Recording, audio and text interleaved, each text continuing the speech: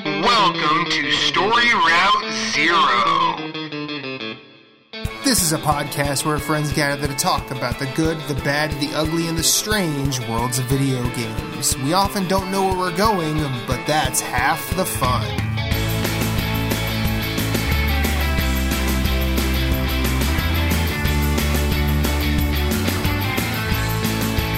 Come on the journey with us. Hit us up on Twitter at StoryRoute0. You can send us an email at StoryRoute0@gmail.com. That includes questions, concerns, comments, complaints, pet pics. Send us some recipes.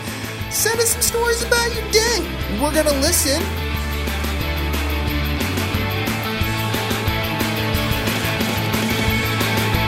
Podcast, start your engines. We have liftoff. Let's have a journey.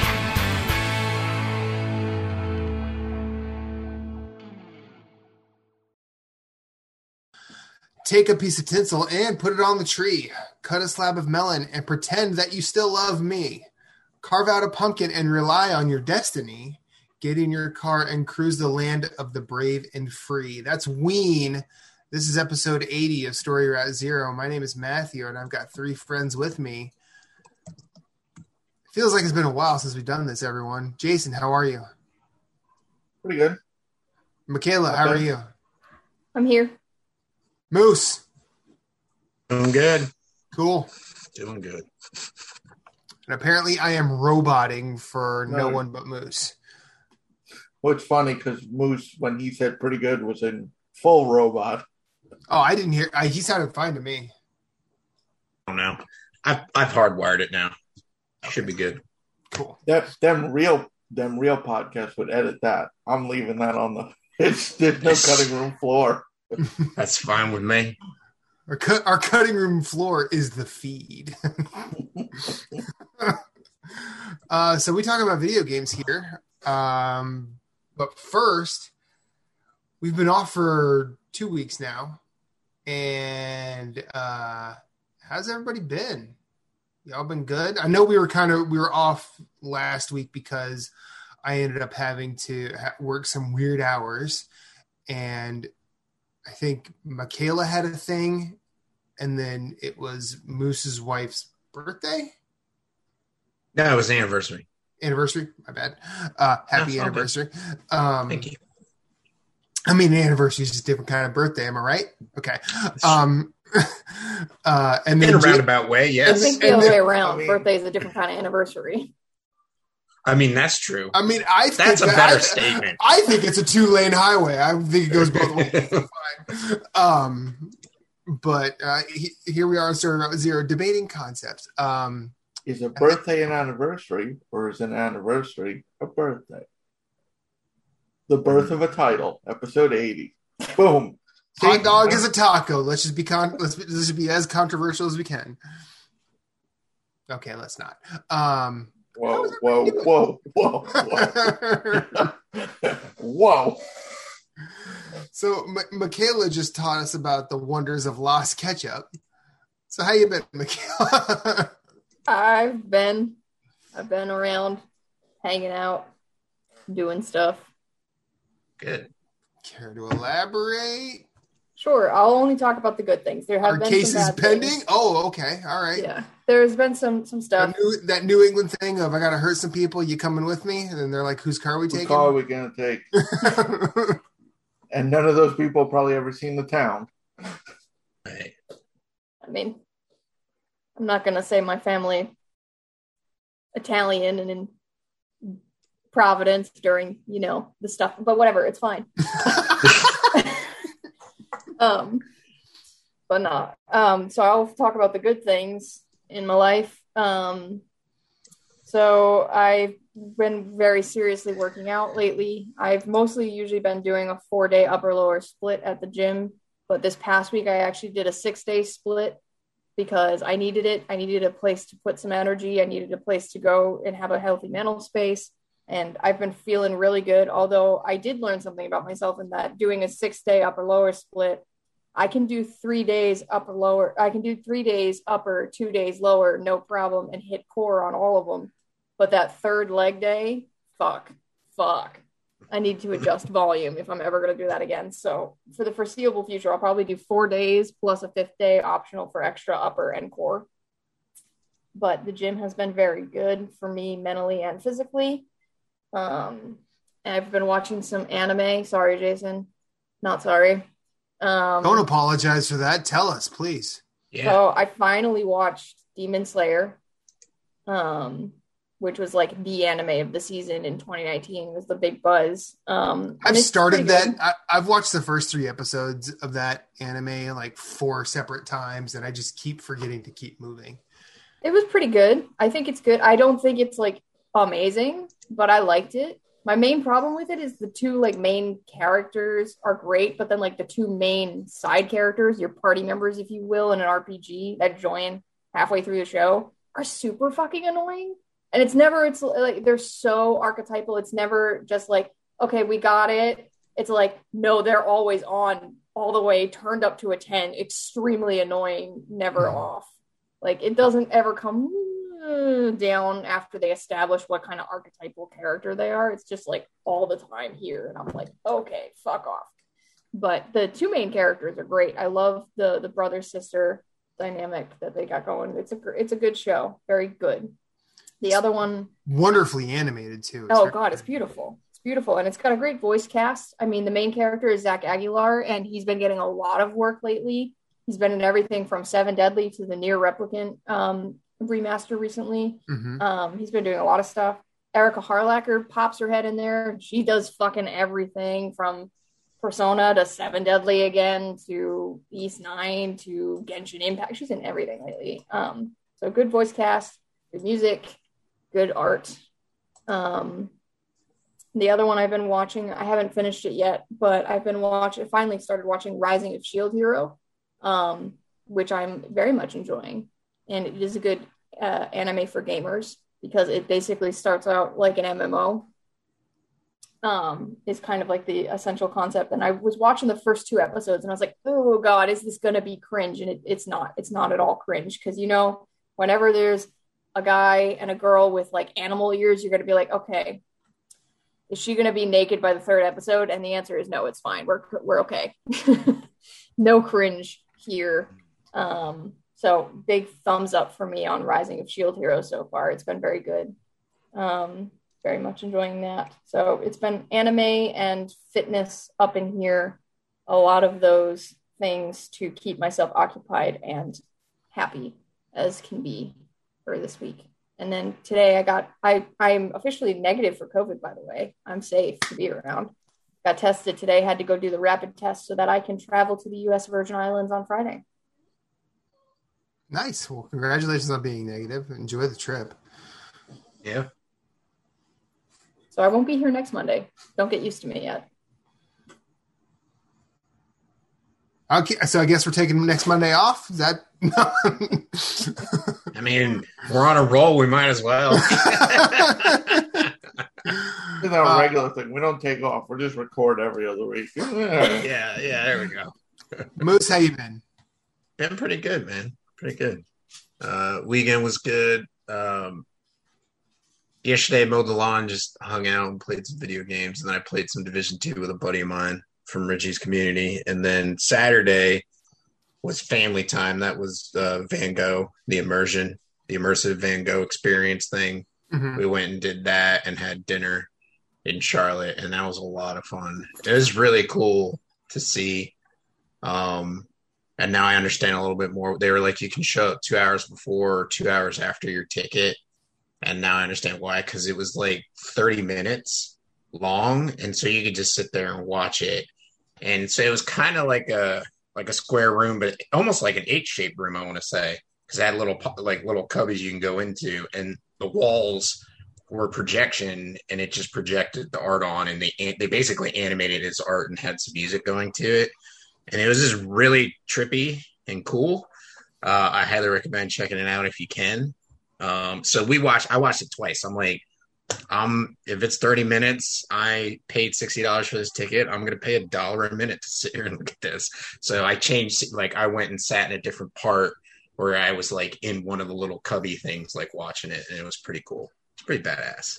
But other than that, some video games and just chilling. That was about it. So Cool. Jason? Same old, just relaxing, enjoying the house and the yard. I hate putting together the water. Well, no, the water slide's easy to put together. It's putting it away sucks.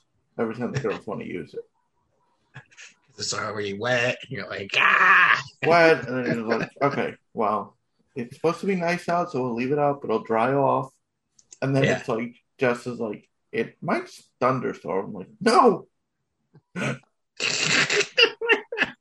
it's not gonna like strike like okay. No, Anyways. you know, it's, the girls enjoy it, so it's worth it. But yeah. Writing some reviews. You know, my latest came out today for Monday. Blightbound. I'll talk about it. I have things to say. Cool. Yeah, it's cool. I have things to say. It's not cool about the game, but we'll get to that. Matt? So last week was working third shift, and it was a pretty stressful week.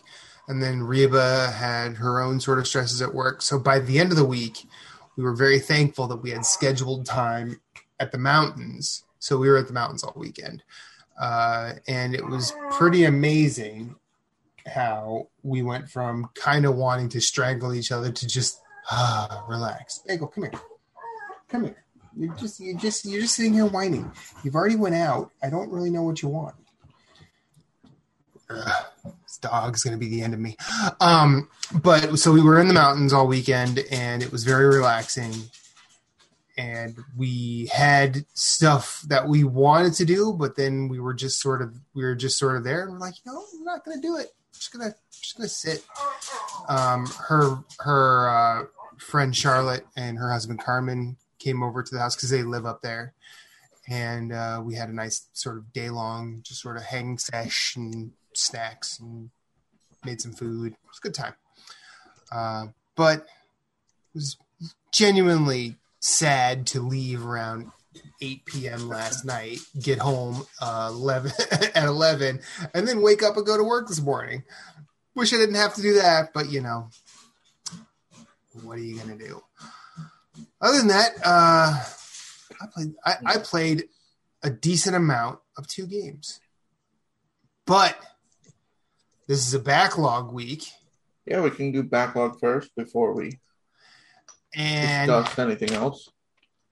Who would like to talk about their backlog game first? Okay, I will. Up first is Matt with Void Bastards, released on May 28th, 2019, developed by Blue Manchu and published by Humble Bundle. Yes. So I've gotten decently far into this game. I don't really finish roguelikes very often. I don't finish them quickly, so I was not expecting to finish this game. So if you're gonna oust me for that, whatever. But this game is really fun. I think it's kind of misdirecty at first. Like it gives you, because it's a first person shooter essentially, but I would almost say that is that sort of leads you down one way to play, but it's actually counterintuitive to play it as a shooter because most of the enemies are really, really tough. And I found more success in finding ways to distract enemies in Void Bastards, as well as just straight running. Just saying, you know what, screw this, I'm out. And it was really hard for me to sort of make that choice, just because, you know, I've been playing video games a long time, and you don't say. definitely habits that you've had for a while tend to die hard because you see that gun pointing out of the bottom right side of your screen. You kind of know what's up. You're either going to be pulling a trigger, you're going to be looking down sights, and you're going to watch things die. And that just doesn't happen. I mean, granted, when you start, there are certain enemies that you could just sort of take out, but because it's a roguelike, there's a lot of figuring out to do. And actually, I probably shouldn't even say it's a roguelike. It's definitely more of a roguelite than a roguelike. Just because every run you get resources, you can build parts, and then you can use those parts to construct upgrades, or you can find the necessary parts on your trip. Now I don't have the full scope of the story here because I haven't finished it, but you are essentially a Kool-Aid packet person that has been added, that has had water added to them, and you are attached to this essentially a sentient backpack, and the backpack collects all the resources and all of the scraps, especially if you die, the backpack leaves you on the ship and adds water to another Kool-Aid packet. The backstory of the Kool-Aid packets is they were prisoners. Each prisoner has a little offense that they've that it tells you the reason they were imprisoned. And there's very much a rogue legacy sort of aspect to the character generator. What I think here is, I think that Blue Manchu, and I believe Kara Ellison did a lot of writing on this game, if I remember correctly. But what Blue Manchu and did was they found ways to incorporate the backstory of the generated character they did more to incorporate the backstory of the character as well as traits of the character into the gameplay, whereas in Rogue Legacy, you would get a nice little gimmick. Some of those gimmicks exist here, but I just think they're done better. Like every so often, you'll get a player that can only see black and white.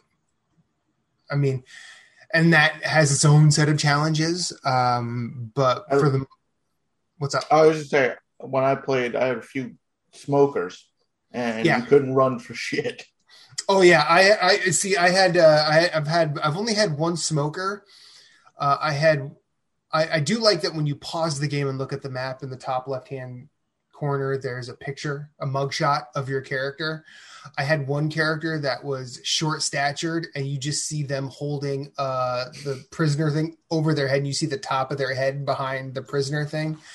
I thought that was cute. And that character was probably the character I did the most work with because they were impossible to hit, which was great because the enemy AI just couldn't hit me, except for the turrets. Those turrets are pretty accurate and annoying. I had one character that every time you pick up an item, they scream. So you're picking up an item, just any old item. He goes, yeah! I'm like, and because it's a stealth game, everybody finds you when you do that.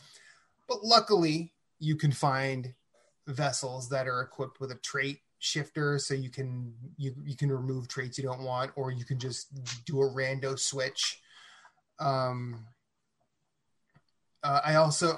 Today I had a woman who every so often heard voices, so she would just start having conversations. And when you're trying to sneak around some enemy, and she's like, "Wait, what'd you say?" And they all turn around, and they're like, "What?" And all of a sudden, I'm running as if I'm Agent 47 in Hitman again. Void Bastards is really, really fun, and I think while I brought up the Rogue Legacy reference earlier, I do think that these two games are probably the most comparable in terms of like what they do for what they are. I think where it's definitely like it's probably you could probably throw Darkest Dungeon in here too, just because of the character generator. But I think the real difference is Rogue Legacy is almost purposefully punishing, and not purposefully punishing in like a From Software sort of way. It's purposely punishing like it just wants to be difficult, which is ultimately why I ended up bouncing off of Rogue Legacy. Whereas this game, while I don't really, I do think it's ever closer to getting its hooks into me and having me stick around to at least see it out. I don't feel the need to put it down. There is a nice, it's a nice thing where I feel like I could step away from this game for a month or two and come back and be like, okay, I have to do a few runs to get like a little de-rust going. And then I can basically just, I think the reorienting yourself to a game like Void Bastards would be way easier. So it's not like most roguelikes or roguelites that come out and you kind of have to devote your efforts to wrap your mind around it and then sort of stick with it till you finish. But yeah, I really like it. I think it's very funny. I don't know whose voice it is, but I know that like every time you regen, like you'll get like a little bit of dialogue. Like I chose you specifically for regeneration because I believe something's, and it kind of has a wisecrack to say about all the characters. I think the little quirks you get are funny. You can get characters that are broken, which is great because when you have a character that has the trait Unstoppable and I don't remember what it's called, but it doesn't make noise when they run, all of a sudden you can speed through a ship and almost get out of there without being seen. Unstoppable is a trait where if you're next to a door, it opens automatically. You don't have to trigger it to open. If it's a locked door, unlocks and opens automatically. So you're just speeding through these bigger ships. And the way that the progression that I've seen so far is when you start, you're looking for a line printer and an ID card because you need to create a fake ID for your character.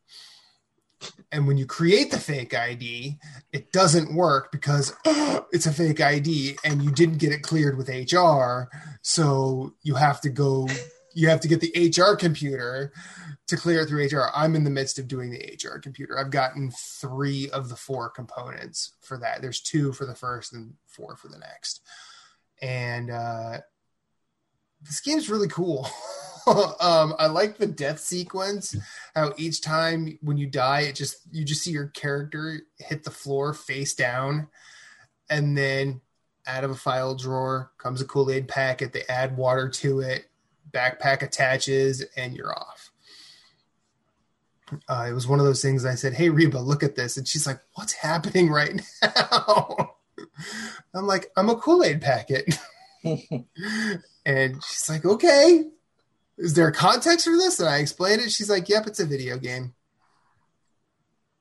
I'm like, yeah, it's a video game. It's a very good one. And I will slowly keep plugging away. I've played predominantly on my PS5 and Switch because the Game Pass copy I have is no longer there. So... but whatever. Moose played Ape Out, which was released February 28th, 2019. Got a lot of 2019 games. Yeah. It was developed by Gabe Cuzzillo and Bennett Foddy and published by Devolver Digital. Our boys at Devolver. So how was your free jazz beat 'em up? I like Ape Out. Ape Out was a lot of fun. I liked the concept behind it. There's like next to no story. You're an ape and you're just trying to escape, just getting out there, killing scientists, working your way to the next level. So it's Ape Escape with tunes.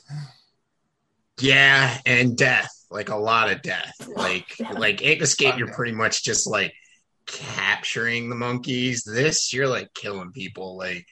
I always thought it was pretty funny. Like the cool thing about the game is like it has some cool mechanics mixed into it because.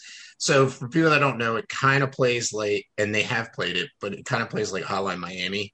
So it's like top down, you're twin stick shooting. You have two things that you can do in Ape Out. You can grab somebody or you can push them. And that's all you can do. And so basically as you play the level and if you die, which I did plenty of times, like you'll learn the level and the place. And even the enemies are like randomly generated. So it's not the same every single time, which is really nice. And I like that because that was really challenging. But you'd be like, oh, hey, look over there. There's a rocket launcher guy and there's a shotgun guy right next to him. Run up, grab the shotgun guy, turn him just in time for him to shoot. And he blows up the rocket launcher guy. And then, oh, hey, look, here's a wall right here. So you just shove the shotgun dude right into the wall and he goes splat. And then what's cool is any person that you like kill, you can pick up, it might be an arm, it might be their whole body or whatever, and then you can absorb like a shot from like whether it's like a gun, like a shotgun, a submachine gun. Like there's snipers in one level where you're on like the top floors of a building and there's snipers and stuff. And then like you have a quote unquote health bar, but it's not visible on your screen. It's basically the pattern of blood that you leave behind as you're running. And so like when you're first playing and you're starting and you're like, oh, I'm almost to the end of the level, like you could eat a shotgun blast real quick if you can get to the guy and kill him and then run out the door to exit the level. So I had a lot of fun playing it, a lot of the missions. And what's really cool is the stage is just basically like when you die, the stage just like zooms out and it's the word dead. And then it just shows where you went through the level. And I'm like, that is awesome. I love that. Now the levels are exactly the same. It's just the placement of the enemies that are different. And so like, you're like there were so many times I'm like, fuck, I was almost there. And so like, you're just like, one more time. So it like feeds that one more time. Let's go. And so, yeah. And basically, ultimately, as you would expect, you escape in the end, which was fun. But yeah, the game's a lot of fun. I had a blast with it. If you liked Hotline Miami, you'll like this as well.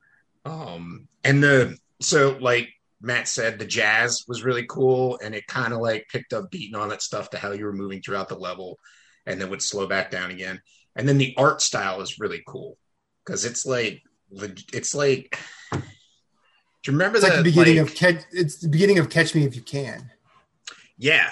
Like it's got a very like, remember construction mosaics you would make when you were a kid? Like, like you'd have like the black be the sky, the background, then you'd have like, like a house and stuff. Like it's kind of like that, like where he used very contrasting colors and whatnot. And it's just, yeah, but it's just so much fun just murdering scientists. Like you're just running around and grabbing them. Some of the cool points were like, there's one where you're on a boat because they captured you again and you're on a boat, you have to get out and you can just push people off the boat into the water.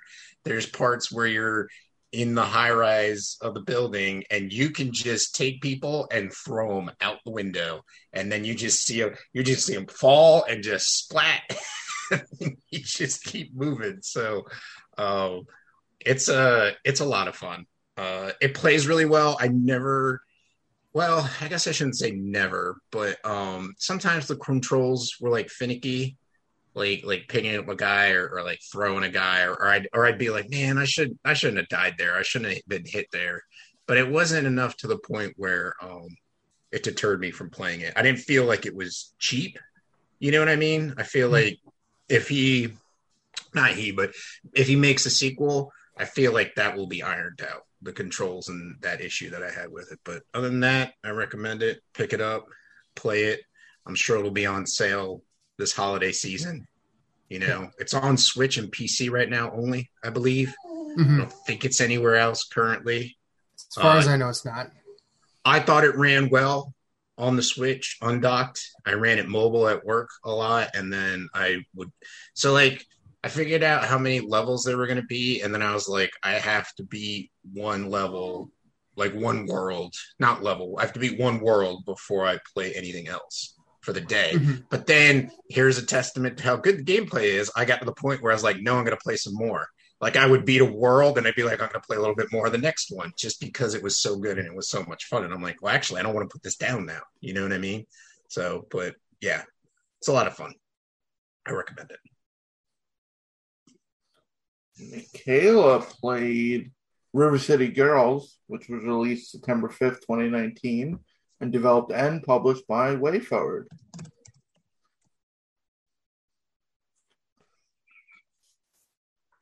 He's gone. Say your stuff now, real quick.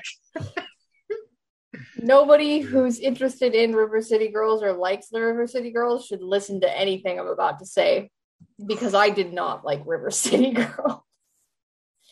And it's not that it's a bad game. That is not the case. It is just not the game for me. And it wasn't a case of even like, it's not even like I didn't like it. I actively disliked it. You know, the difference between a game just not clicking and then a game like you really don't like it and it kind of makes you mad. That's me with River City Girls.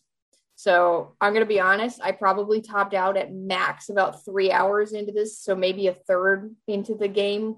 Clearly didn't beat it. Don't think I even got halfway. Played it a couple times for a total of about maybe 3 hours. And reasons why I so strongly dislike this game. So the premise of it is these two high school girls, their boyfriends get kidnapped and you got to go save them. And I knew that. I didn't think it would bother me, but then I got into the game and I found the characters extremely annoying, like very annoying.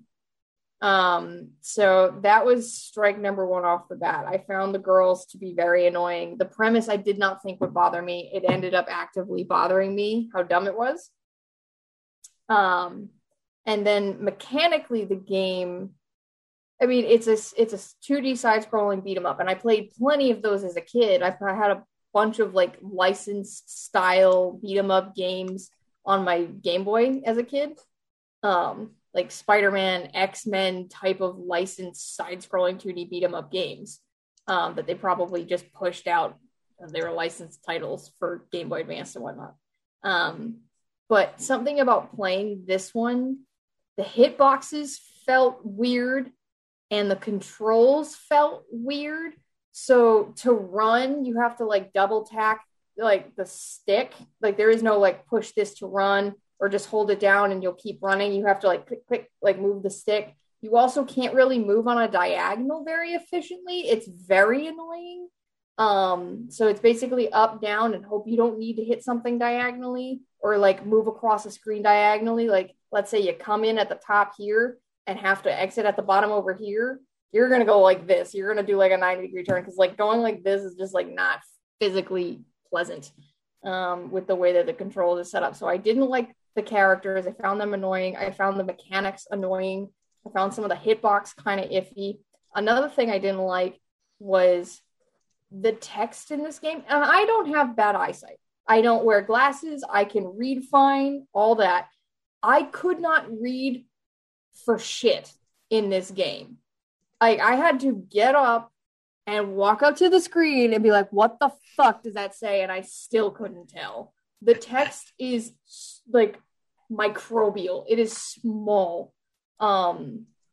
So I think I would have had a slightly better experience if I had picked this up on the Switch and played it in handheld, because then I would have that like nostalgic memory, that like physical like sense memory of what it was like to play games similar to this on my Game Boy as a kid, and I would be able to fucking read it.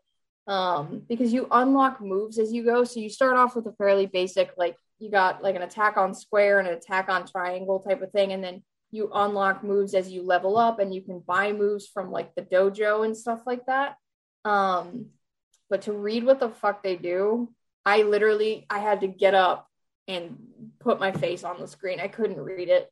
So, yeah. And some, like, again, the hitboxes would be weird on some of this shit. So I just found it really frustrating, which was upsetting because I was excited for this game. It was the first game I bought for my beat 'em ups challenge. So for the people who either don't remember or don't know, I pick a different genre for myself every year that's outside of my comfort zone that I don't typically play and try to games from it. So River City Girls was the first one I picked up for my beat 'em ups challenge. It's not the first one I played this year, but it's the first one I picked up when I knew that was going to be my genre for the year. And I remember watching videos on YouTube when this game came out or shortly thereafter. Like I remember watching the completionist's video on it, and it looked fun. So I was kind of disappointed that it really didn't click with me.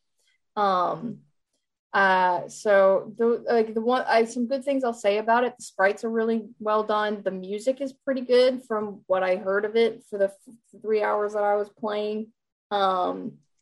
But yeah, overall, I think I would have enjoyed it more on the Switch in handheld rather than playing it on the PlayStation. But even then, that's not going to change the fact that I didn't like the characters and the combos didn't feel good. The best thing about the game, my favorite mechanic in the game, was if you hit somebody enough, they fall down. You can pick up a downed enemy and smack other enemies with them. So that's fun. Similar to 8-Route, but and you get a certain number of smacks, and then either that character you're smacking people with KOs or they get back up. But yeah, that was kind of it's not, like I said, it's not that it's a poorly made game or a bad game. It might not be the best optimized accessibility wise. It just wasn't the game for me. The story premise, the way that the combat feels, and those issues that I had with being able to even just read what was on the screen just kind of put me off, unfortunately, and made me quite physically angry when I would try to play the game. So, not going to continue this one, unfortunately. That sucks. Sorry you didn't like it. Yeah, me too. I played Disco Elysium, which was released October 15th, 2019. We all had 2019 backlog games. Look at that. It was developed and published by Zaum, ZA/UM. This is a cool game. This is, it's definitely not my style of game, because it is in a sense, it's like for all the reasons I hated Thimbleweed Park, I loved Disco Elysium. It's dialogue focused, it's dialogue heavy, but I felt your actions were more, well, your actions are way more varied. Like, we're talking like, not just like yes or no, like, how old are you? The sky is green and it's like, what? Like, the main character, you can kind of just go completely off the rails. Like, you have an internal dialogue most of the game, which is just, it's like a lizard voice, and you're just like... Lizard brain, yeah. It's just... But it's cool how they do it. Like, you get traits, like, one of the traits early is Hobo Cop. So you play a cop. You're probably not the best person to be a cop, but... So, Hobo Cop, you'll ramble. But the longer you have the trait, it becomes internalized, and then you'll, like, discover junk on the street that can be useful. So, it's like, you have to deal with the consequence of picking up this, like, trait, but as the longer you have it in-game, it kind of internalizes and becomes something useful. And it was just cool how they incorporated it all. You really have, like, you're having an internal debate the whole time with yourself over what to respond with. And this world is completely fleshed out. It's a fictional world of Elysium. There's, like, communism, but it's not called communism.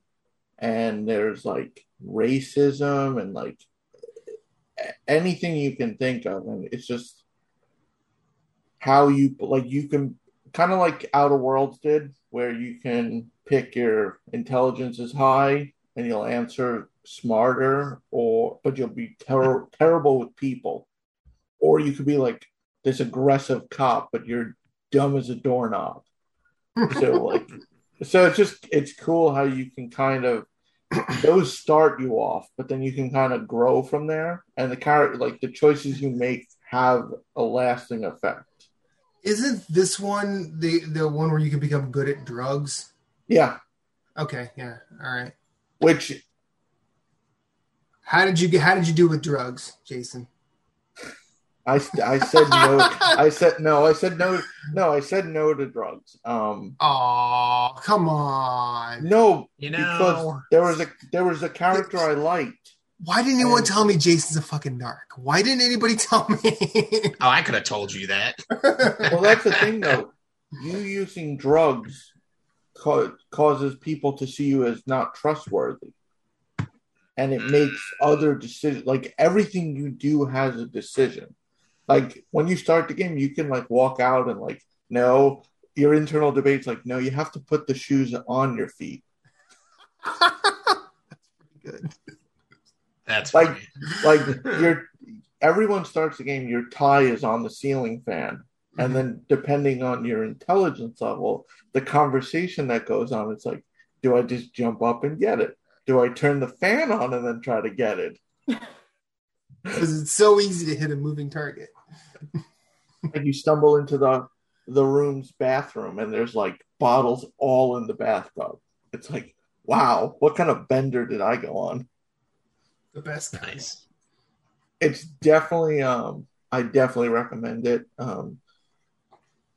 I wouldn't say it's highly replayable, but I think it's because it's a long game. I think I put about 25 hours in on my playthrough. You do need multiple playthroughs if you play it on PlayStation for the Platinum. Mm-hmm. So it's replayable, but it depends on if you enjoyed yourself. Because the choices, obviously, you can make different choices all the time, but 25 hours is not exactly I'm just going to sit back down and play this. And I feel like you can't it's not one of those things you can take a break from, because you'll forget. You can pick up the story again, but I mean, I think unless you can remember it, you'll have trouble remembering like how you interacted with the character. Like, are you going to like be cool with this character, like to be honest all the time, or are you going to be a tick, or like? So I think it's definitely worth it if you, if the narrative, like that dialogue heavy, where your choices actually have weight. I think I'd highly recommend it. With the newest update, there's full voice acting, which is cool. They did a fantastic job. And when that comes to Switch, that's going to be really, really great. Like that's a perfect game to be like portable. I bet you that text is going to be super tough to read unless they listen to everything else about stupid Switch, and the text being like the size of the disclaimer on a medicine bottle, which I think I can read. I can still read that, but still. For people watching, you see Calvin and Hobbes, the logo? That's the width of the text window. Then it goes up the whole screen. So on the Switch, that's going to be super small. Granted, I played on PC, and I have a larger monitor, but there is a lot of text. It's not just, do you want to open the door? Do you want to go through the back? Like, it's not simplified like dialogue. Like, there's a whole, because there's also the debate, but it's definitely enjoyable. I'm glad I finally got around to not just starting it, but playing through. Yeah, I'm excited to finally start the game. I do want to play it. So we had 3 thumbs up and 1 thumb down this week. Yep. Not bad. It happens. Yeah. Yeah. Hey, we're just playing the backlog to see if we Yeah. enjoy it. Should keep playing it or finish it or just leave it alone. So Yeah. that's the point. Anyone play any other games since whenever at this point? I'll go. I'll be quick because I didn't play a ton. But like Jason, I did do a review this week. Yes, because I prior to last weekend did beat Chris Tales and did post my review for Chris Tales, which was a very good game. Not like anything that's gonna blow your mind, but it's very simple and it's very good at what it does. And it is a homage to classic RPG adventures. It's got that turn-based combat with a twist. The big central mechanic in Chris Tales is time, and they put time in different ways into all of the different elements of the gameplay. So like in combat, you can accelerate, you can like move enemies either into the future or the past, and you can combine that with like different spells. So like, let's say you poison an enemy and you push them into the future, all of that poison damage that would happen over time happens all at once, does massive damage, stuff like that.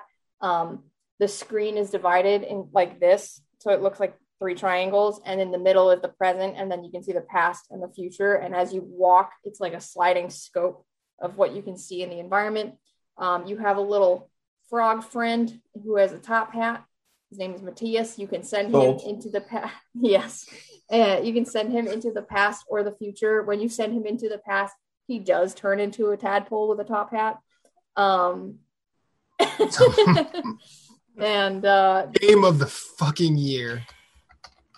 And the reason for doing that is like sometimes the developers will hide a chest in like a different time, so it's not there in the present, but it was in the past or something like that. So you can send him to the past to grab that chest for you, or sometimes it'll be a quest item or something like that you need, or you need to listen in on a past conversation or something like that. There is decision making, so at the end of every major chapter in the game, you make a decision that will alter the path of the game, and there is a good ending versus not good endings. There's a couple different ones.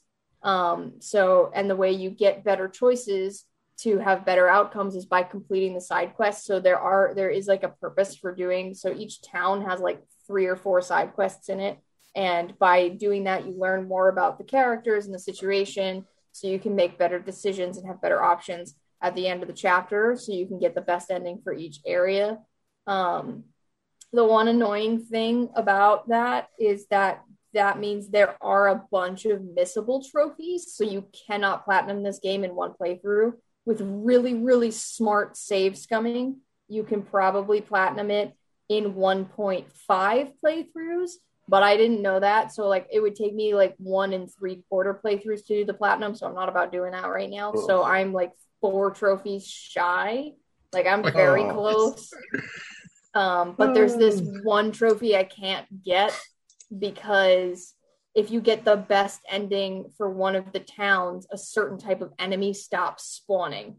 And by the time you get a character who's like your Beastmaster type character, like she can capture the other enemies and like use their spirits, you know, that kind of character. By the time you get her, you're already past that, so you can't go back and capture that enemy. And one of the trophies is capture all enemy types. And it stops spawning if you get the best ending for that area, which you need for the trophy to A, get the best ending for that area, and B, get the best ending of the game overall. So you do need at least 1.5 to 1.35, like 1.75 playthroughs to platinum, because there's a bunch of missable shit. But overall, it's a good game. I highly recommend for somebody who likes classic RPGs. If you don't like classic RPGs, don't play it.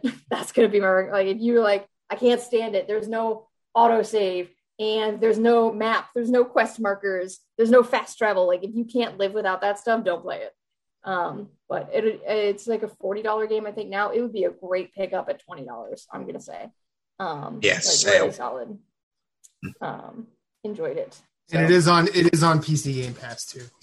Yep, and it's everywhere. It's all platforms, current gen and previous, everywhere. So also it's cute cute as hell. So it's got a cool art style. I played the demo. The art style looks. I thought it was it fun. looks like a and children's it looks nice. storybook.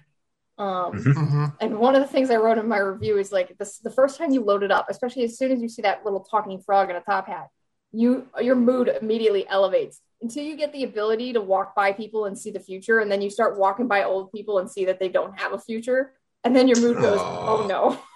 You just go downhill. Just whoa, that got dark. Well, that it does get real dark real fast.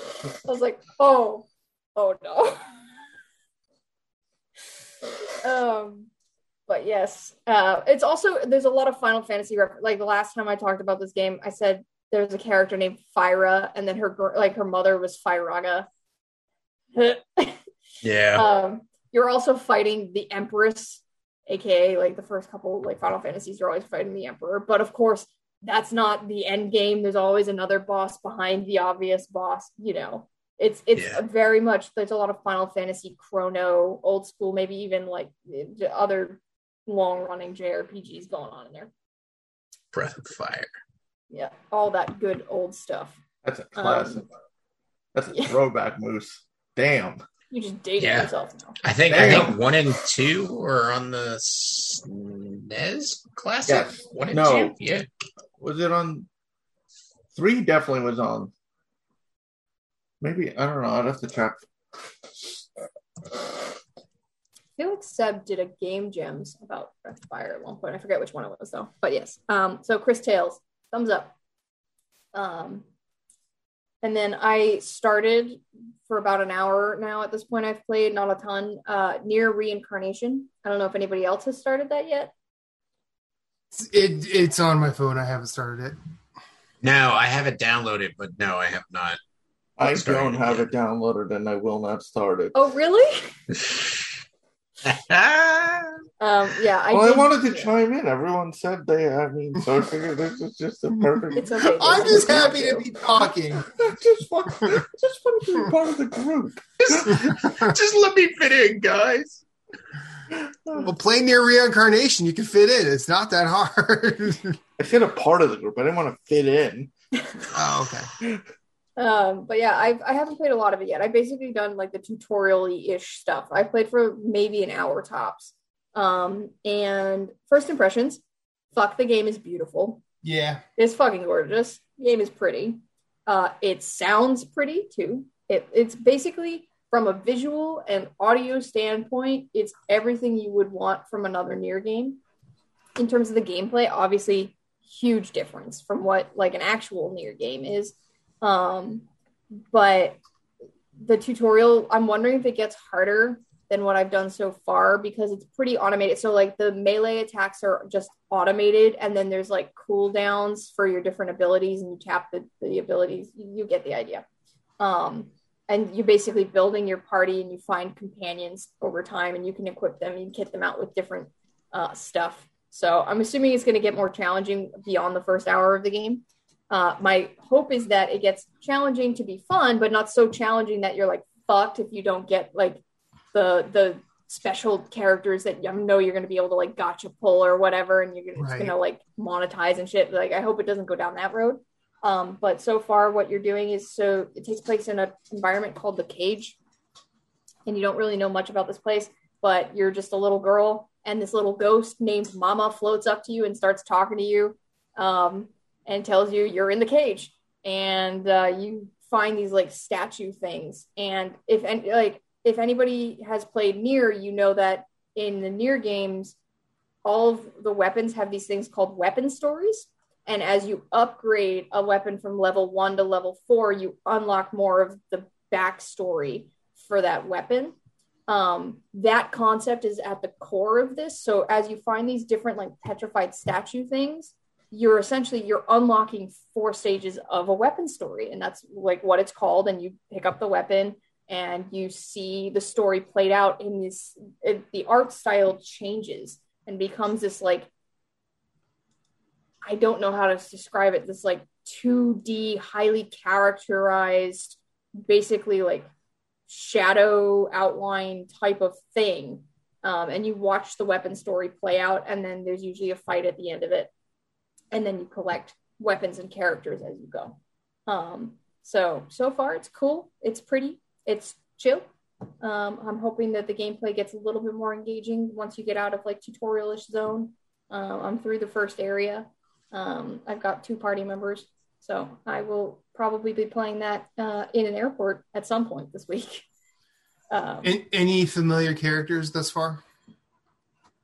Okay. No, I mean, obviously there's like, they're promoting crossover events right now with like 2B and stuff like that, but no, these are completely new characters.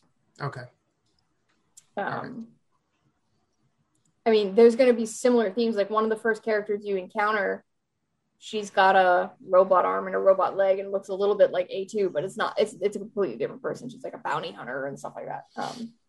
So new characters, new stories. Don't know how it's going to connect to the larger Nier lore yet. But I'm interested. Cool. And I just today finally started Ender Lilies, and I won't really talk about that because that is the game club of the month. But I do just want to say very quickly, it's beautiful. And when I loaded it up, like I already knew this visually. It's, to me, I described it at the one, like before we started recording. It's like Child of Light meets Salt and Sanctuary visually. Like you've got the little girl with the sprites flying around her and the way that she moves almost. And then like the color palette and the grim demeanor of Salt and Sanctuary, and also kind of the similar gameplay style and progression of Salt and Sanctuary. And the music is almost got a little bit of Nier in it as well. And then it's like Nier with I Am Setsuna or Tokyo RPG vibes in the music from what I've heard so far. So those are all good things. I'm through the first boss and exploring like sort of 2 branched areas beyond that, but I only played for about 45 minutes today.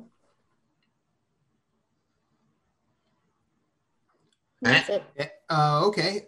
So. Well, I think like me and Jason are going to try and piggyback because we played a game together that will probably bounce off each other. So I finished Demon Souls. Cheers. I have a ways to go for the platinum. That's because I decided to just act in a very cavalier manner with some soul making. And yeah, that game is still one of the best games I've ever played.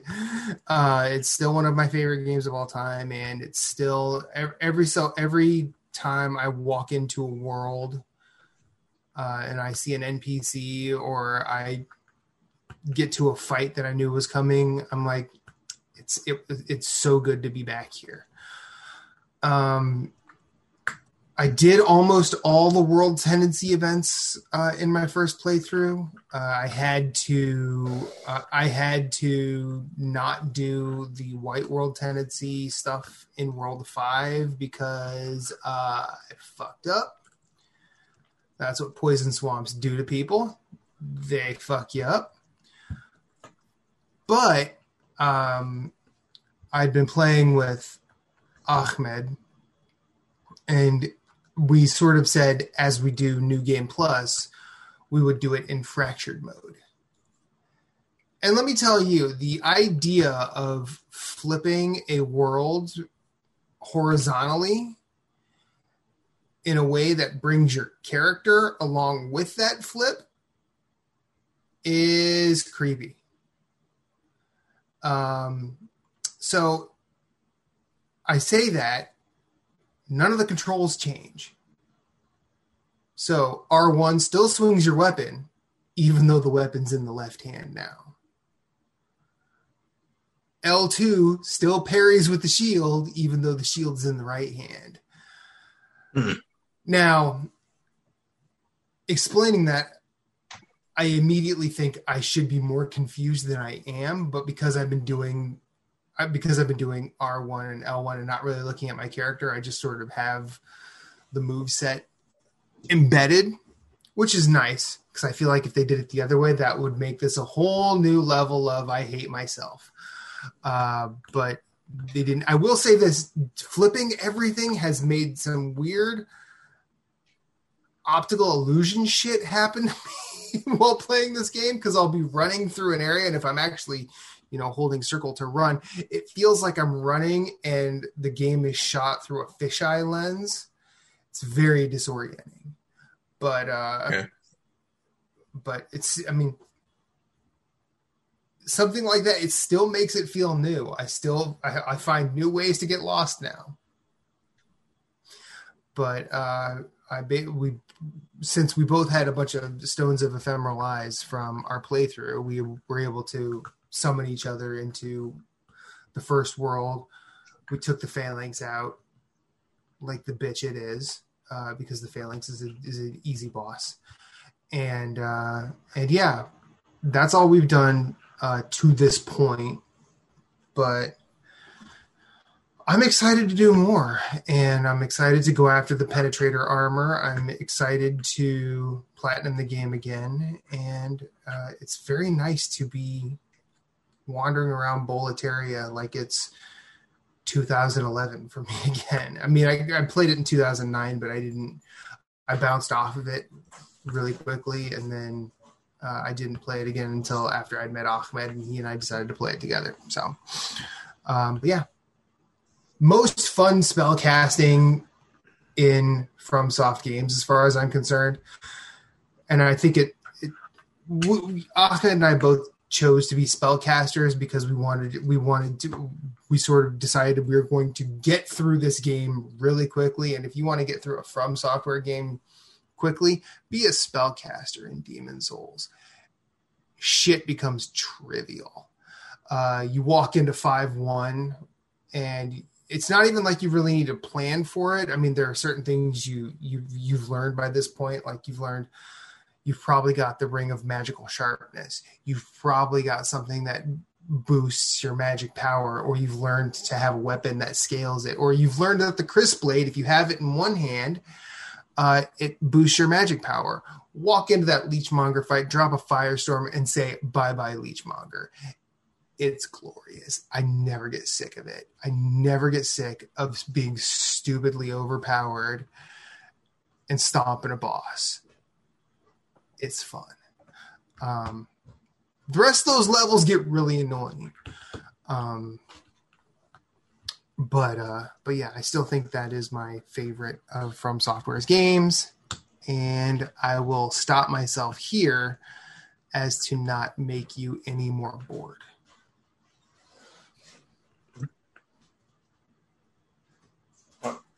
I'll go first, and then we got two to jump in together. But yes, I finished and I reviewed Trigger Witch. I talked about this, I think, the last time we recorded. It's a twin stick shooter. You are a witch. A lot of fun. Super burn colorful. her anyway. Oh wait, no, that's Monty Python.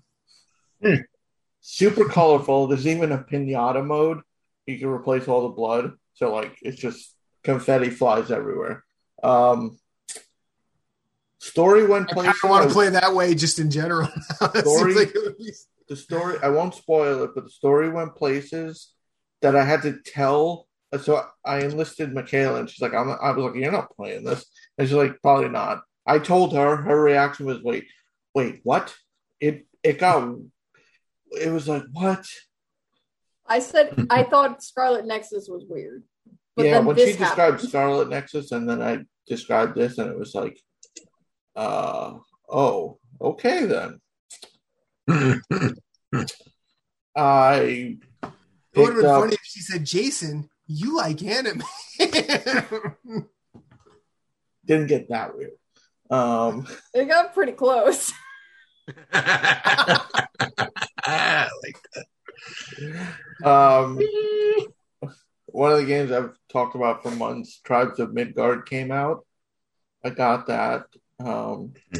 Jeff's like my lucky horseshoe. The first match we played, we stopped Ragnarok and beat the game. I was like, what the hell? He was like 2 minutes out of the tutorial and joined him. And I was like, yeah, we had a good group, but this is a lot of fun. It's a survival sandbox. It's like Don't Starve meets Diablo. It was a blast. I'm still going to play it, even though I kind of reached the end, because there's going to be seasons with different bosses and themes. Um, I picked up from our interview with Sebastian Decken for Final Fantasy VI. He mentioned 80s Overdrive. It's on Switch. It's basically a retro like Cruising USA game. Just simple racing, nothing fancy. I am currently working on a review for Jupiter Hell, which is Doom, the roguelike spiritual successor. This game it's really something. It's turn-based. It's Matt actually mentioned that when I brought it up to him. It's like Super Hot. You move, they move. Except you can choose to wait and let them move additional to kind of get you like a better aim. It's definitely like Smash Mouth 90s. Like there's a lot of cursing. But they do warn you.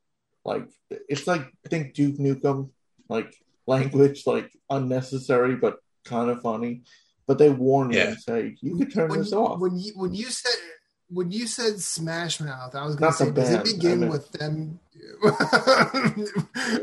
Does it begin with someone going, somebody once told me the world is going to roll me? So, but I'm not the sharpest tool in the shed. Okay. All right. I'm disappointed in you. Fair. So I'm working on the review for that. Another game I reviewed, and Moose will chime in, was Blightbound. This is a co-op dungeon crawler, kind of like Dragon's Crown. It's not. See, I feel like you had praise for this upon first impression. Is that true? No. Or was that? No. Or was that just something we? Was that just something we thought looked? He had cool? hope. It looked cool. I mean, because it looked like Dragon's Crown, but co-op. It was like, oh, this is. I mean, my review's up on obelisk.co, but this was. The main point of my review was that something's there. It's not a dumpster fire. It can be, but the systems just don't work. Like me, Moose, and Jeff played, and like it just was like. Question: how far from Decay of Logos? How far from the bottom? Oh, light years. It's not. No. There's Moose will agree. There's something there. Like it looks good. Yeah, it's not. It's not like terrible. I think it looks good. I think it controls good. I just feel like the mechanics are like not there. Like healing. I'm like, why is that to one person who's who's like all the way across the room on the floor, and he's like, I need to heal myself, better get over here, and I'm a rogue on the other side, and I'm like, I can't get there in time. So then I have no way to heal myself if I need to. So it's just like, all right, well, I'm dead. Like, I think we said that the most. I'm down. Was the thing that we said the most while the three of us were playing. I'm down. Anyways. Like, we struggled in a voice chat. Like, you're expected to play with just blind matchmaking. Like, the three of us were in chat, and just the way everything works, it's just... And I mean, there's other things like the UI is a bit clunky, but I mean, it looks good. I mean, I think if you have three people willing to play it and put the time in, it could be something. But I mean, sometimes you just want to jump into matchmaking, and that could be a 10 to 15 minute wait. And it's like, if that's now when it just came out, not a lot of people pick this up. It's going to be even long. I mean, you can play with bots, but the bots are, they're just there. Yeah. The last game I played, which I actually won 5 free codes for, Woohoo! was Eldest Souls. I gave Yes. Moose. Me and Moose started at the same time. An hour and a half in, we had like 90 deaths combined. Yet we just kept going. It's one of those like you like. I felt like I was gonna break the 8-bit doing my hands. Like no, like it's you get so. It's not like you get in the fight and get your ass handed to you. Like you get so close, and then you're like no, and the next one you get one shot, and then the next one you get closer, and it's like it looks great. I mean, it looks really cool. It's got that. Mm-hmm. I like that art style, like Children of Morta, Morbid. It's that I like that pixel like isometric. It controls great. It's just it's a fun. Well, fun's not the right word, but it's a challenging game. But it's one of those when you do beat the boss, you're like, yes. Yeah, definitely. I liked its game mechanics as well. So like you have a dash, but you only have like 3 charges, and you can use like as much of it as you want to like get away from the boss. And then there is the like the healing mechanic. What was that? What do you do that get? Like you basically charge your attack, and you hit the Bloodthirst or Bloodlust. Basically, I think it's one of those two. You have to be aggressive. Yeah. So it's like Bloodborne. So like you hold down the attack button, and your character does a short like dash forward, and then like strikes, and then your sword develops these spikes on them all around it. And so basically, if you hit the boss while you're in Bloodlust, like you steal health back from the boss. So it's kind of like getting your stuff back in Bloodborne, your health back in Bloodborne. And so it's like you're doing this balancing act of like, oh, I could take this hit because he's about to do this, and then I can roll right in with a dash attack behind him, strike him a couple times to get the health back, and be able to get away from him before he does their next attack, I guess. But yeah, it's a lot of fun. It is tough, like the boss patterns, like just picking up on the boss patterns is really what's going to get you to beat each boss. I'm on the 3rd boss right now. I haven't played it since that first time we played it. I picked it up a little bit before the recording, and I'm like, I don't want to be mad when I record, so I stopped playing. I was like, this guy is really going to tick me off, so I don't want to do that. So I'll just wait and play it a little bit later. But and I agree with Jason. The art style is beautiful. There's not. Cool. Yes, like music the bosses is cool have like too. Entrance music, like wrestlers. Awesome, awesome.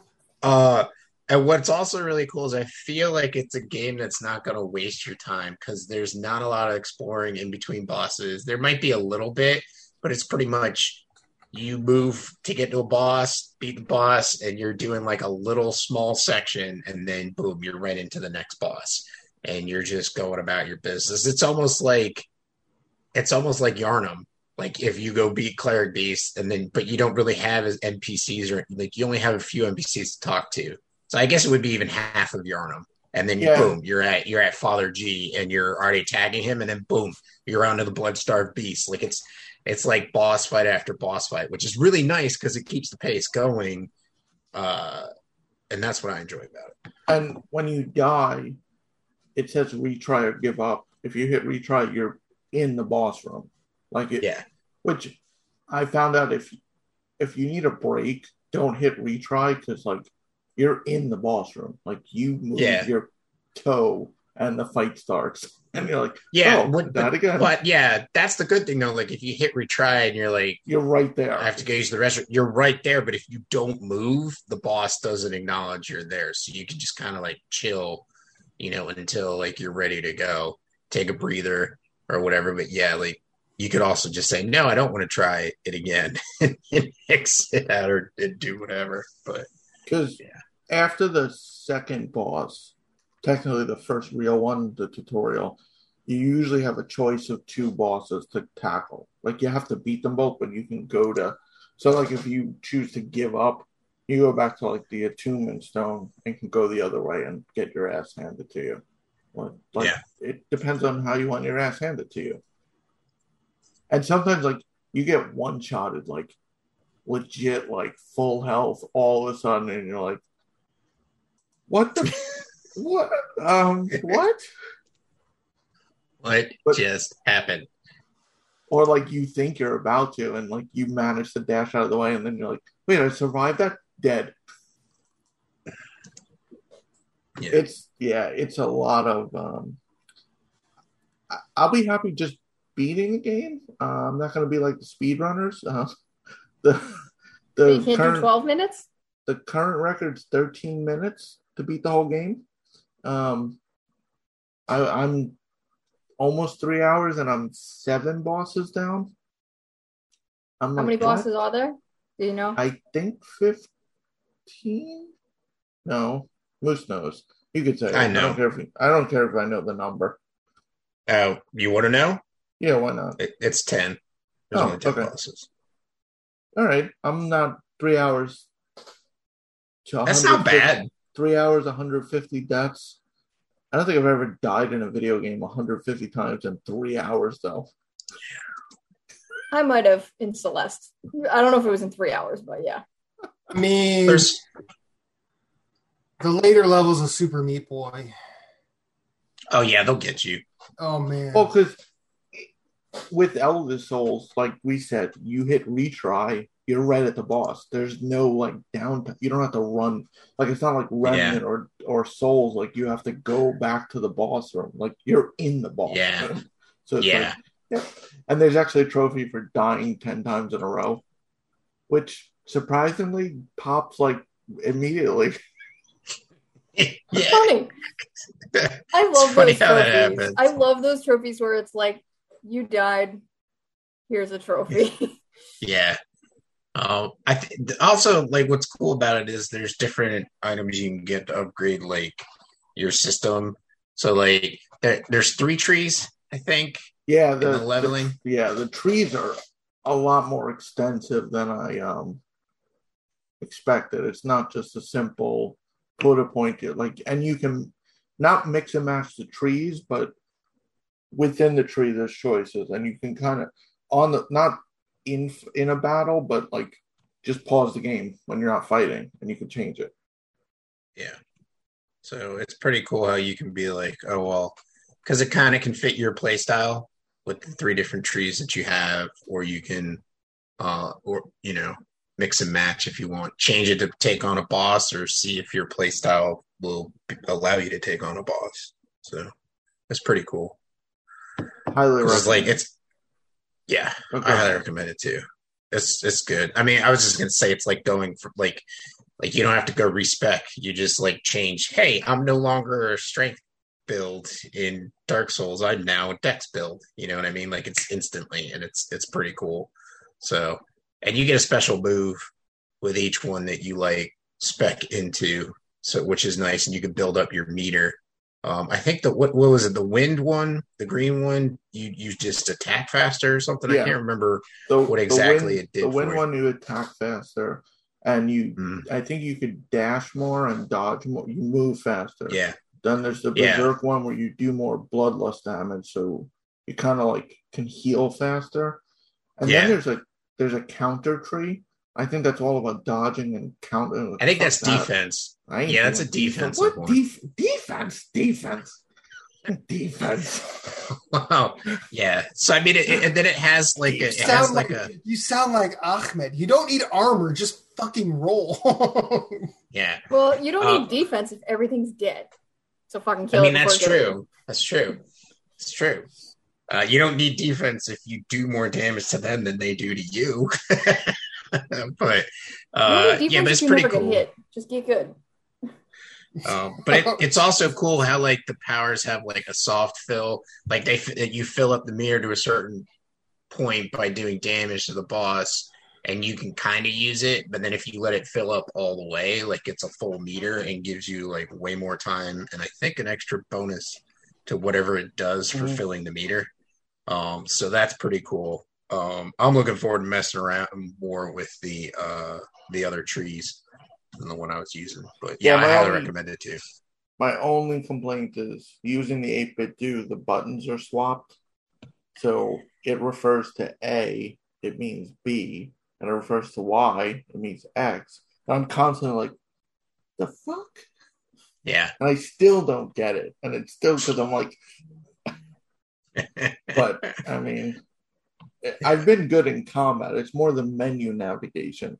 I like look and I'm like, what was the what? See, what you need to do is just not even think about it and just do like, hey, the bottom button confirms. The bottom button confirms, and like the button on the right at 3:00 goes back. Yeah, you know what I mean. So it's just like that's what I had to do. I had to like turn my brain off and be like, no, it's not these buttons. But I think if you pick up the Xbox version of the 8-bit do to play their cloud, on cell phones, like that one actually has the buttons mapped like it would, because they use Xbox controller button configuration. But I think there's also like a mod you could put to change it to like what controller you're using for across the board for Steam. So, but anyways. But yep, that was it. What I've been playing. Did you play Moose? I have been playing a bunch of Spider-Man, Miles Morales. I'm enjoying it. Nice. It is you can definitely tell it is not like it's not a $60 game just because, and I don't say like quality, like the quality's still up there, still love it, still enjoying this, but I mean like lengthwise. Like it's a lot shorter. Like the story, I love the story because it's moving a lot faster than, not that the first game or 2018 Spider-Man 2018 was just like slow. It's just like, oh, this is nice. Like it's just like a bite-sized nugget of a game. Like I already know who the main villain is, I already know their identity. I don't have to go fight clear 3 other bases to get clues to like talk to somebody to figure it out. No, it's just like boom, boom, boom, boom, boom. Here you go, and just move through the story. So I'm very happy about that. I'm getting better with the combat. I'm getting better with like moving around because I haven't played Spider-Man 2018 since 2018. Like I platinumed it and just put it down and haven't gone back. So this is kind of making me want to go back and play the DLCs. So I might do that. I don't know. We'll see what happens. But loving Miles Morales. The new powers is cool for Miles. I like it. So just trying to get used, like trying to work that into the game as I play, and then working in the moves that I should know already. I was like real trash when I first picked it up to start playing again. I was like, man, it has been too long since I played a Spider-Man game. So anyways, that's been a lot of fun. Returnal, I'm back on Returnal. I'm playing that a lot more. Still loving that. That game is great. I played some Blightbound with Jason and Jeff, like you said, some Eldest Souls, which has been a lot of fun. That's been, I need to get back to that and play some more of that. But I think that's pretty much it.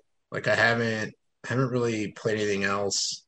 I was gonna try and play the Back for Blood beta, but then I was like, man, I'm like, I'll just wait for that to come out. Because I think they were doing a thing where like if you watched a streamer for an hour, you got a code.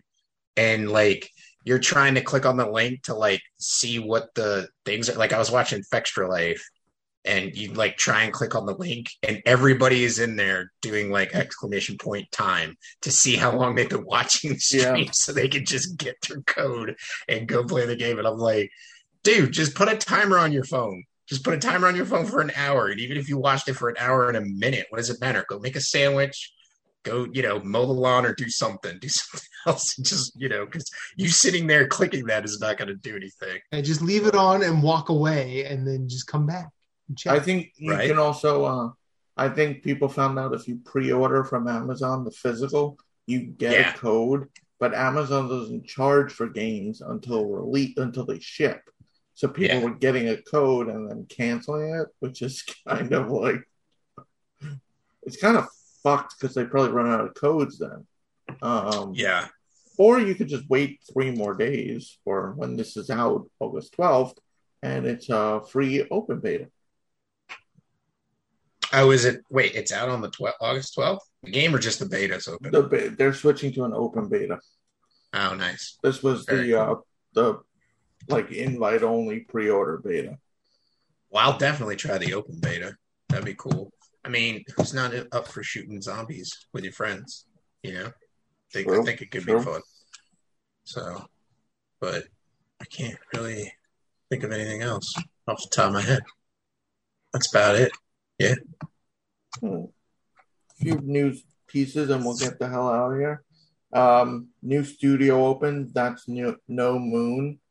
Call of Duty vets. People are speculating it's their first game's going to be a Star Wars title.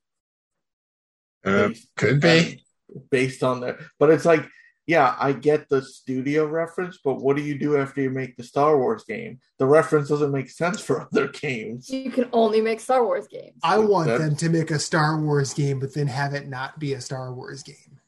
Then they could say, that's no Star Wars game. Or it not be a shooter. Or like action, just make it be a puzzle game or some stupid ass shit. Match 3. Yeah, there we go. Do match 3. Star Wars gotcha, motherfuckers. That's funny. We had the Annapurna Interactive Showcase. Showed off a lot of cool things. I walked away from that super positive.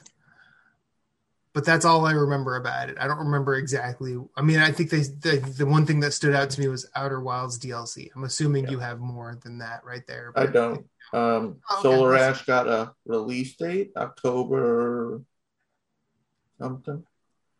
Stray looks good and like something I would Stray play. is looking interesting. That looks pretty cool. I don't have anything against Annapurna, but like a lot of their games are like hit or miss with me, or I'm just like kind of whatever. I'm glad they exist for the fans and the people that love them, but I'm like But Solar Ash, I'm really pumped about, and then Stray looks like really good. And then they also had some other games that I just like looked at the trailers and was like, oh, this is interesting. You know, like maybe I'll play that. I can't remember the names off the top of my head because that was a while ago. I think they did some artful. I think they had an artful escape there.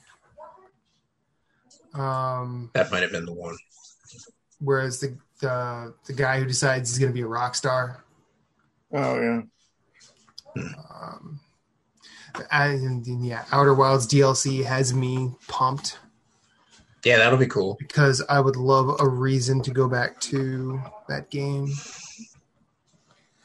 Game is still a solid year for indies. Like, it's never really a bad year for indies, but it's a solid year for indies.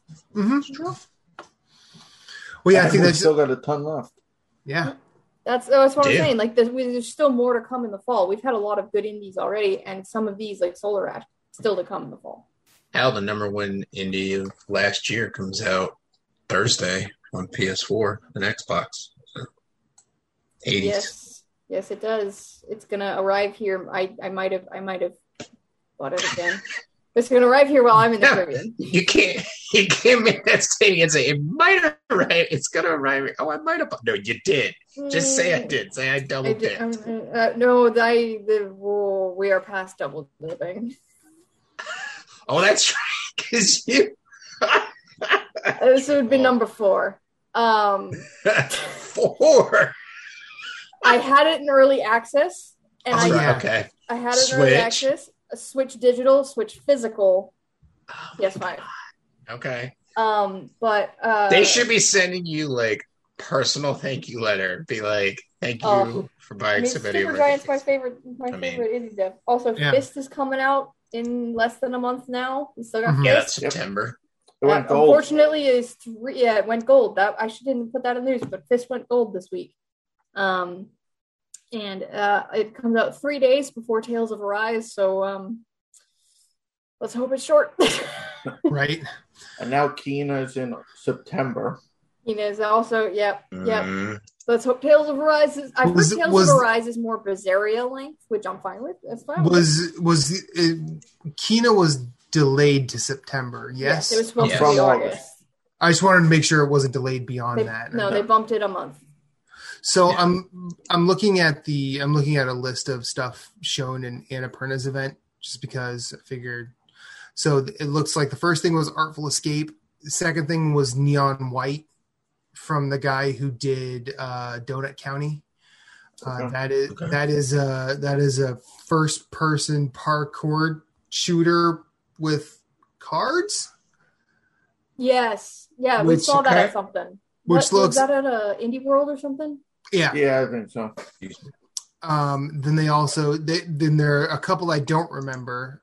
Memoir Blue, which was a reveal trailer, and then Storyteller, which was a reveal trailer. And I think that's a pop up book type of game.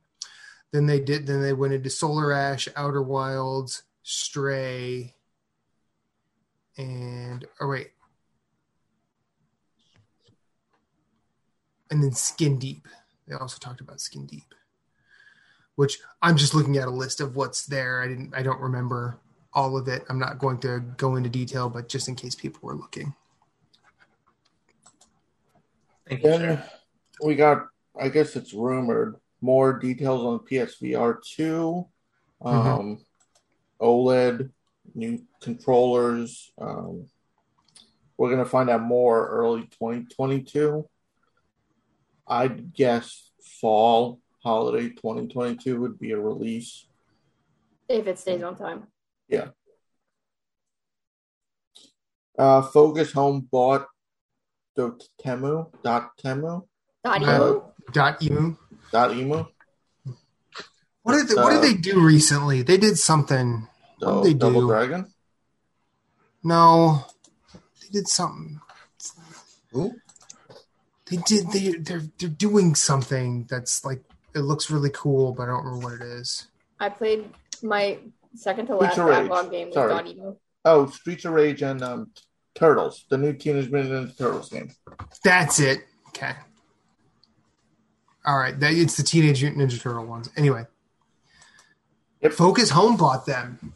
Focus Home is one to watch. They've been partnering, not necessarily buying a lot of studios, but they've been helping to publish a lot of games the past couple of years that have been really good. So, like Focus Home is on Plague Tale, Greedfall. Like they've been doing some smart stuff with their publishing. And then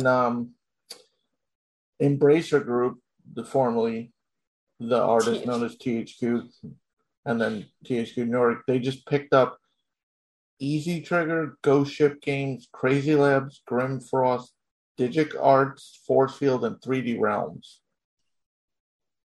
The 3D Realms one is pretty big. Maybe we'll see a new Duke Nukem. I mean, THQ is another one. Yes, that's what the world needs. Another Duke Nukem game. Yeah, they do. I'd buy that. Oh my god, that's awesome. Uh, They're doing the some- metal. Go ahead, sorry. What if they did a Duke Nukem game that was a visual novel where he just goes through awareness training? I mean, that would be cool. I think that would probably be funny, though. I feel like I mean, that's what somebody I'm saying, it somewhere would be make funny. that as a spoof. Yeah. But, Um, something I didn't include in the news because this is again more rumors and stuff, but I'm gonna say it anyways. It seems like the current rumor is that Xenoblade Chronicles 3 is in late development, Yeah. maybe, and will be announced within the next several months. Yeah, I've been Do you- seeing that trending. Do we think that Nintendo and Sony would try and do something in the next month to get hype going for later this year? Well, Gamescom is coming up in a couple Well, weeks. yeah, and Gamescom and Xbox that's has true. their showcase 8/24. And they were Xbox teasing announced something it. today with Destiny, but I don't know if that means anything or just Destiny's getting the first dibs. Xbox is getting first dibs on content because usually it's been PlayStation, but who knows? But yeah, Gamescom is coming. We are almost guaranteed not to see Silk Song because that game doesn't exist. Neither does Bayonetta 3. There's several games that just don't exist. Nintendo doesn't really do much for Gamescom. They don't. No. That's not like one of their like Gamescom. Like you might see some Sony stuff, but for the most part, like a lot of the Japanese events in the fall are going to be more towards like your TGS, which is a few weeks after Gamescom, and later you have Jump Festa and stuff like that. Mm-hmm. Yep. There'll be stuff at the show. It won't be for everyone because gamers. It ain't about you.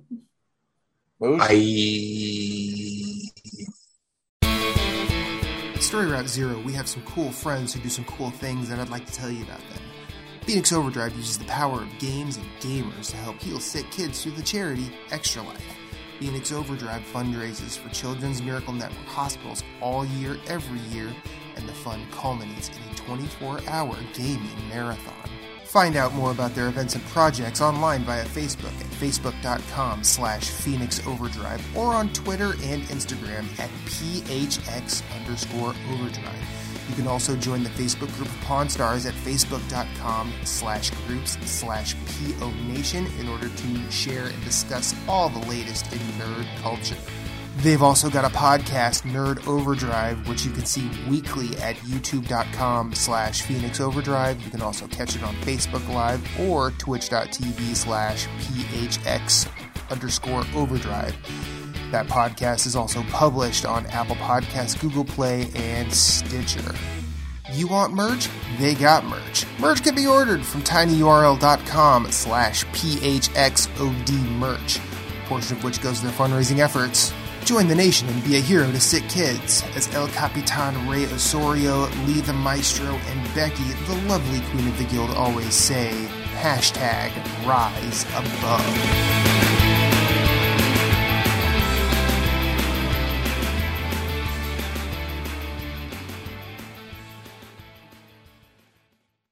Thank you for listening to Story Route Zero. We hope you have enjoyed your time here as much as we've enjoyed having you. Once again, questions, concerns, complaints, pictures of pets, or favorite recipes can be sent to storyroute0@gmail.com. You can yell at us on Twitter at StoryRoute0. Rate us and review us on iTunes, YouTube, or wherever you may have found us, as it helps with discoverability. If you'd like to hit us up individually, you can find Moose Cool at Sven, that's SVHENN on Twitter, PSN, Instagram, and of course Twitch, streaming games. You can find Jason Marshall writing at obelisk.co. You can also find him on Twitter at GimpyJ with 2 Y's at the end, as well as PSN, Instagram, and Twitch. He also has his own website, whereisthepausebutton.com. You can find Michaela Crescione doing all sorts of writing at obelisk.co, as well as on Twitter at RedXMaud. My name is Matthew Keel. You can find me everywhere I'd like to be at infinite_rewind. That's Twitter, that's Instagram, that's Twitch, that's PSN, and I also have my own website, infiniterewind.com. Be sure to check us out at all the places. You are always welcome, and you will always have a seat waiting for you on this ride.